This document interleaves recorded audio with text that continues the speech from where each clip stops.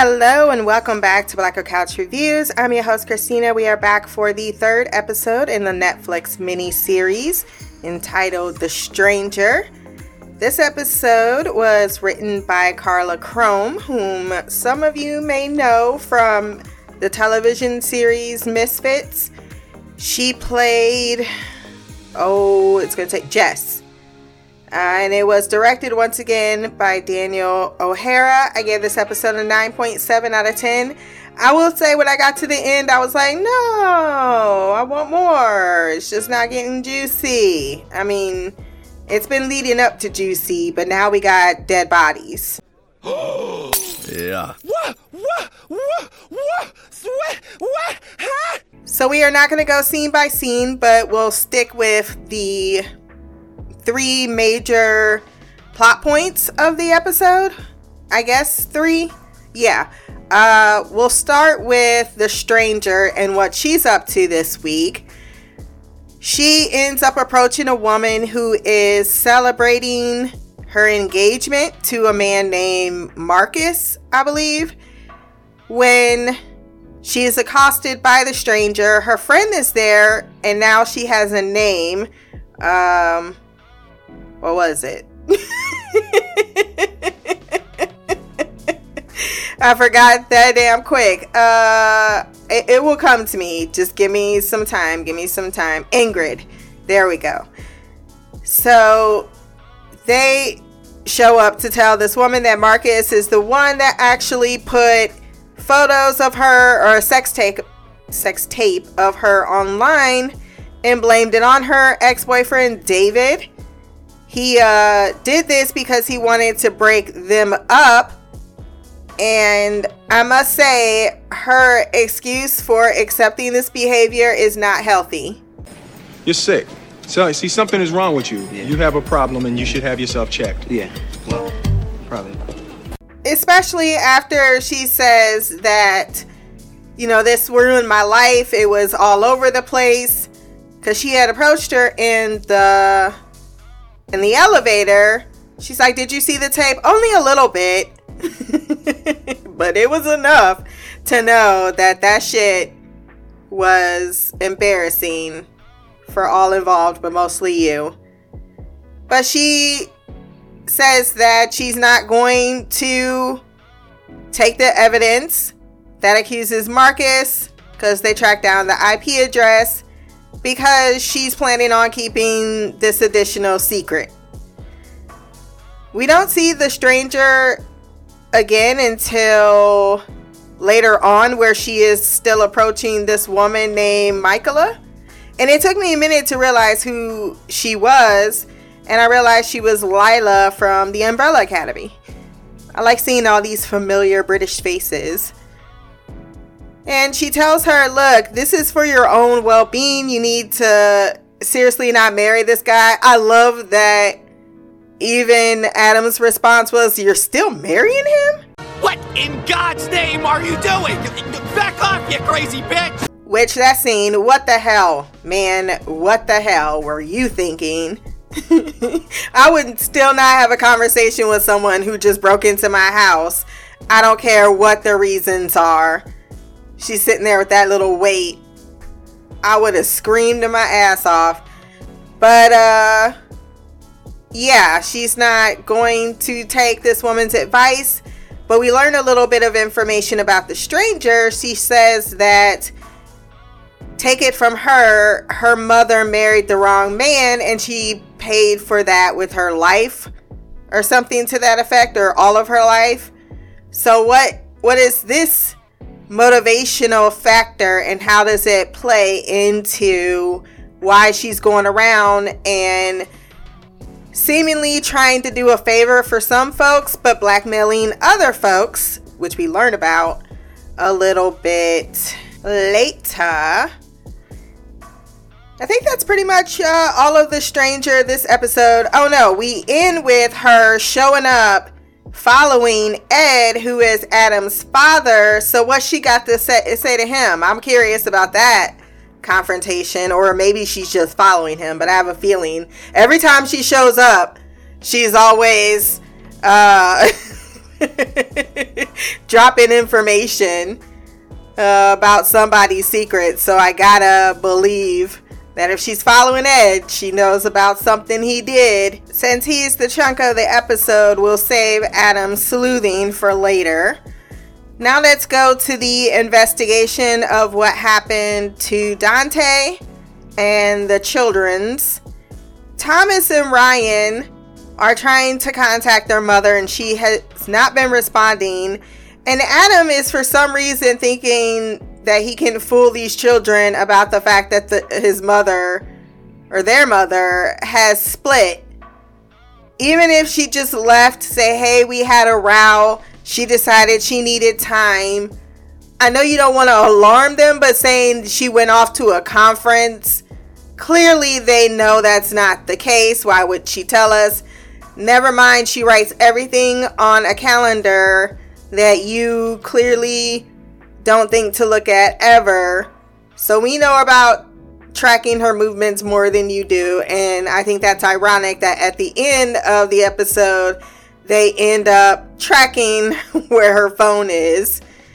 Like, all you had to do is tell us what's up, and we probably can help you out in your investigation. There was a comment in this episode when he went to Martin and he opened the door like, do you ever go to work? Boy. That was funny. Like, how are you paying the bills, sir? He imagines what life was like before his wife went missing. He was happy at home.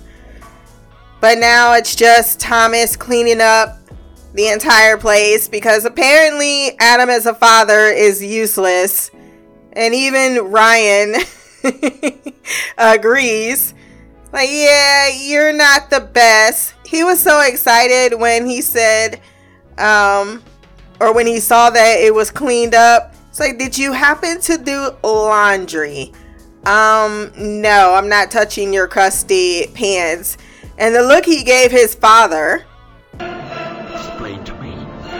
Explain to me! They're gonna have a rough going in their coming years, because unfortunately I believe that Corinne is dead.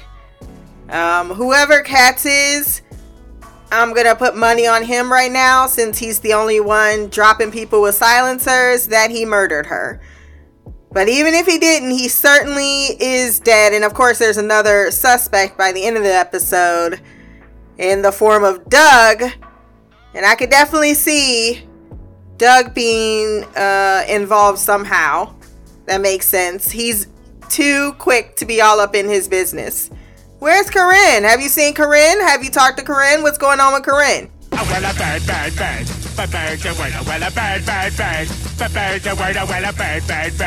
I completely skipped over when he got back home.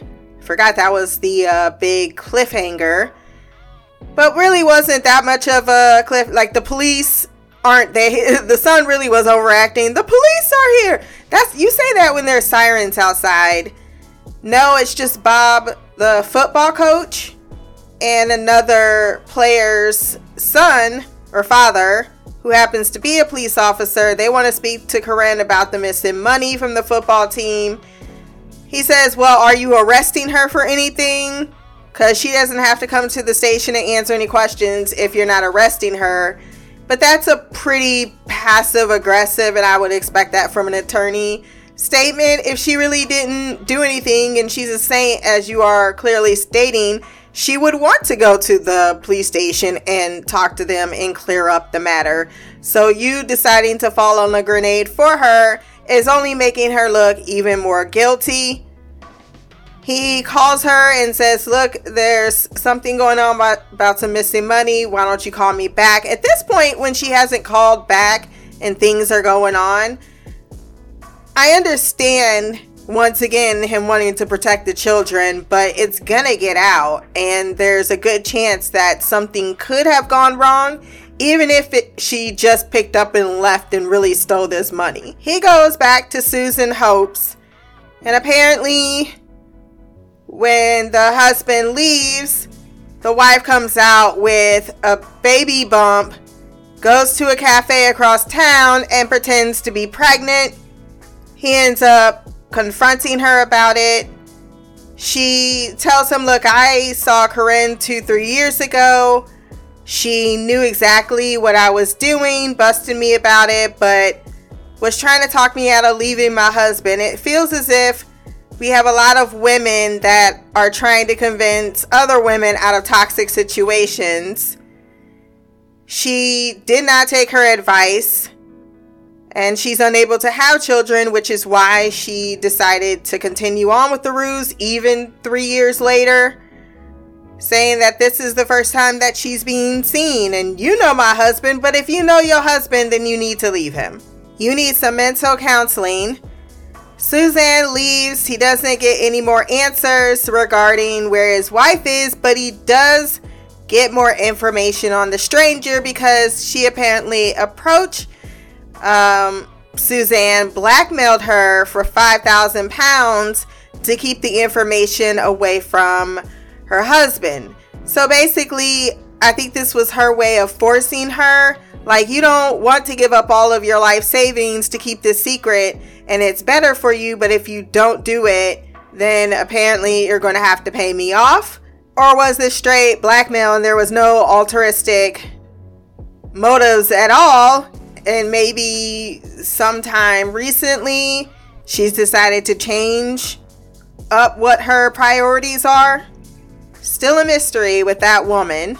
That leaves him back to the football club. Did we say we was going to talk about him, or did we say we were going to talk about the kids? Because I feel like we've been talking about him this entire episode, and I said we was going to start talking about the investigation. I just realized it.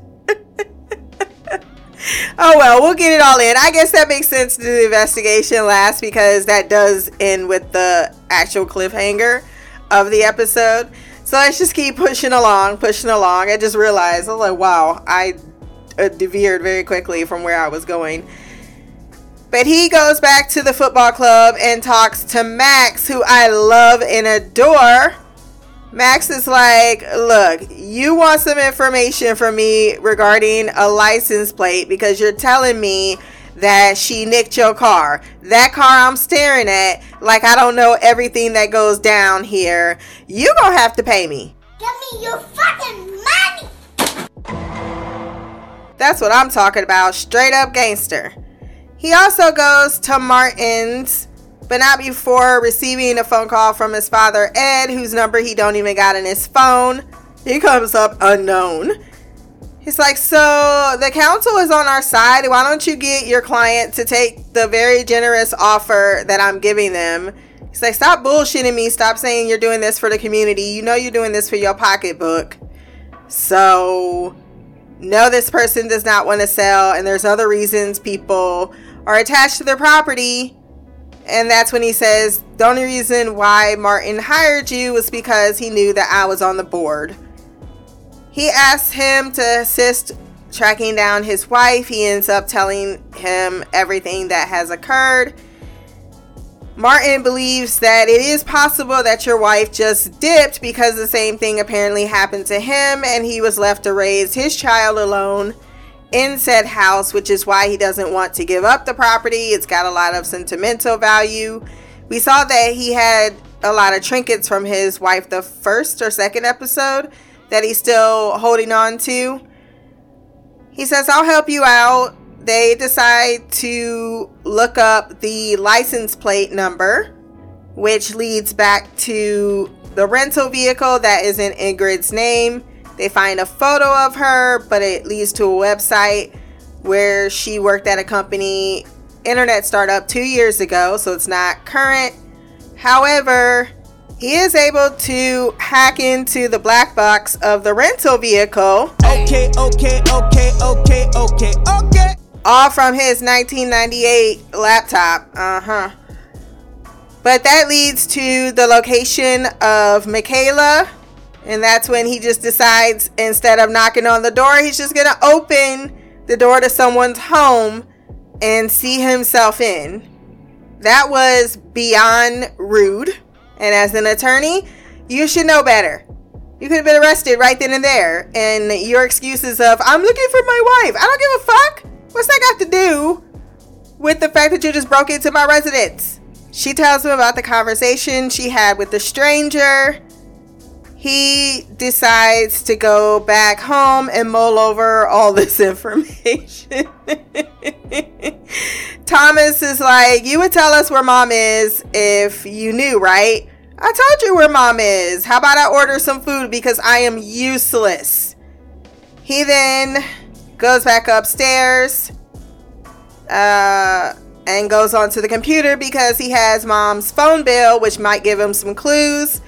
And that's when he realizes that the person she was yelling at outside on the day that she disappeared was to Doug. And we see Doug driving home. What have you done, Doug? What have you done? Which leads us to the third arc, which is the investigation. I love Wes and Joanna's chemistry. I now know where I know Wes from. He was in Flack. He played the football player that was coming out at the wedding. He was hilarious. But he's just as hilarious in this series with Joanna. Joanna is trying to get in touch with her friend Heidi because they're still planning this vacation. She's beginning to become concerned because her friend is not returning her calls or her texts. Katz also understood what shooketh meant in this episode after he realizes that the person he just murdered happens to be the senior officer's bestie. Oh, now you fucked up. Now you fucked up. Now you fucked up. You have fucked up now. Now you fucked up. Now you fucked up. Now you fucked up. Now you fucked up. But she can't focus on that as her investigation is sprucing up. They interrogate Mike, whose dad is Doug. And they ask, look, we know something happened because there's blood in that bag, and I need you to tell me what went on.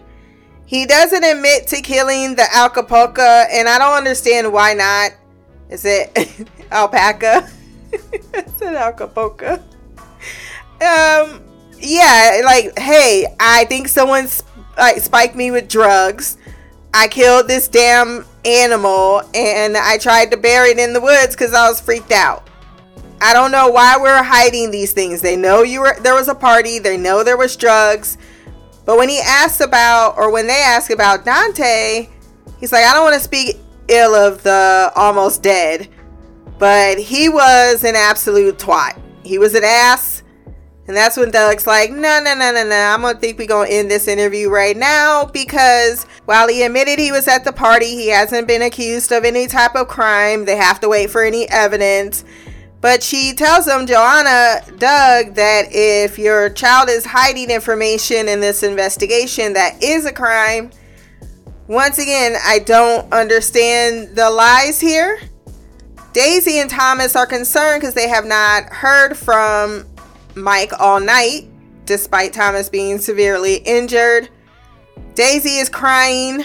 She admits later to Thomas that she was the one that spiked Mike's marijuana with PCP because he's the one responsible for the nude photos of her sister Ella online, which that doesn't seem true.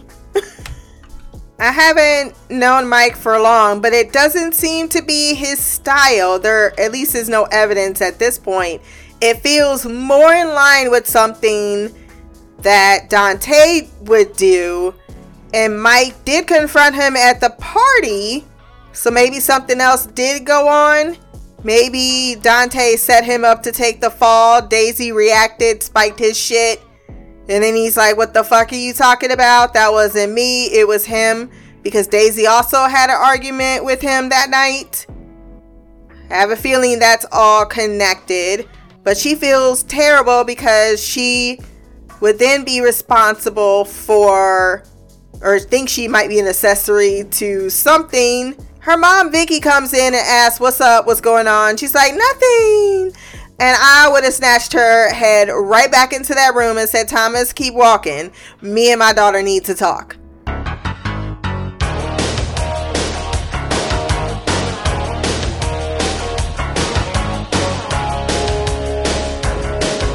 What was that thing in the hallway when Thomas tried to give her a kiss and she backed up like she was disgusted? I felt bad for him. He needs some milk. Dante has to have surgery because of his seizure, and he's still on a ventilator. Joanna and Wes visit his home. They find photos of Daisy all over his board, but even weirder is the fact that he's been seemingly filming Corinne for some reason. I was surprised that they didn't knock on Adam's door and wonder, what's your connection to all of this? But alas, we did not get that at all. Plus, they're probably waiting for more actual physical evidence before they just go around asking random questions. That makes sense to me. She asked Wes, does he want to have lunch because Heidi's avoiding her? He's like, I could change my plans because I got a second date. And she's like, that's kind of like going steady. He tells her, you need to get on Tinder. You still got it. I don't suggest Tinder as a place to go, even if you still have it. She did consider calling her husband Philip, even though they're separated, because she is concerned a little bit about Heidi. She called Heidi's husband, but he's in Paris. Apparently, he's not concerned. He hasn't heard from his wife in 24 hours, but I don't know. It depends on how often you do speak to your loved ones. Like, I know you're busy. I don't need to call you every 5 seconds. Let's have something to talk about when we do talk. Thomas and Ryan did track their mother's phone. She is in town apparently, but I have a feeling she's not going to be where the phone is.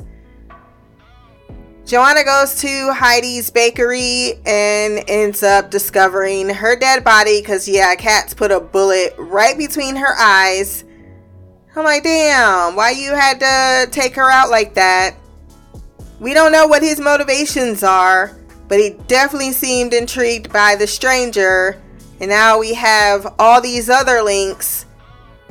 Joanna's gonna definitely lose her shit over this. So I'm ready for her to be on the warpath. And there you have it. That was episode 4. If you want to send feedback on the next episode of The Stranger, blackercouch@gmail.com, or you can leave a comment below on this podcast. My social media will be there as well. Remember to like, share, and subscribe. Until the next time, peace, hair grease, and blacker magic.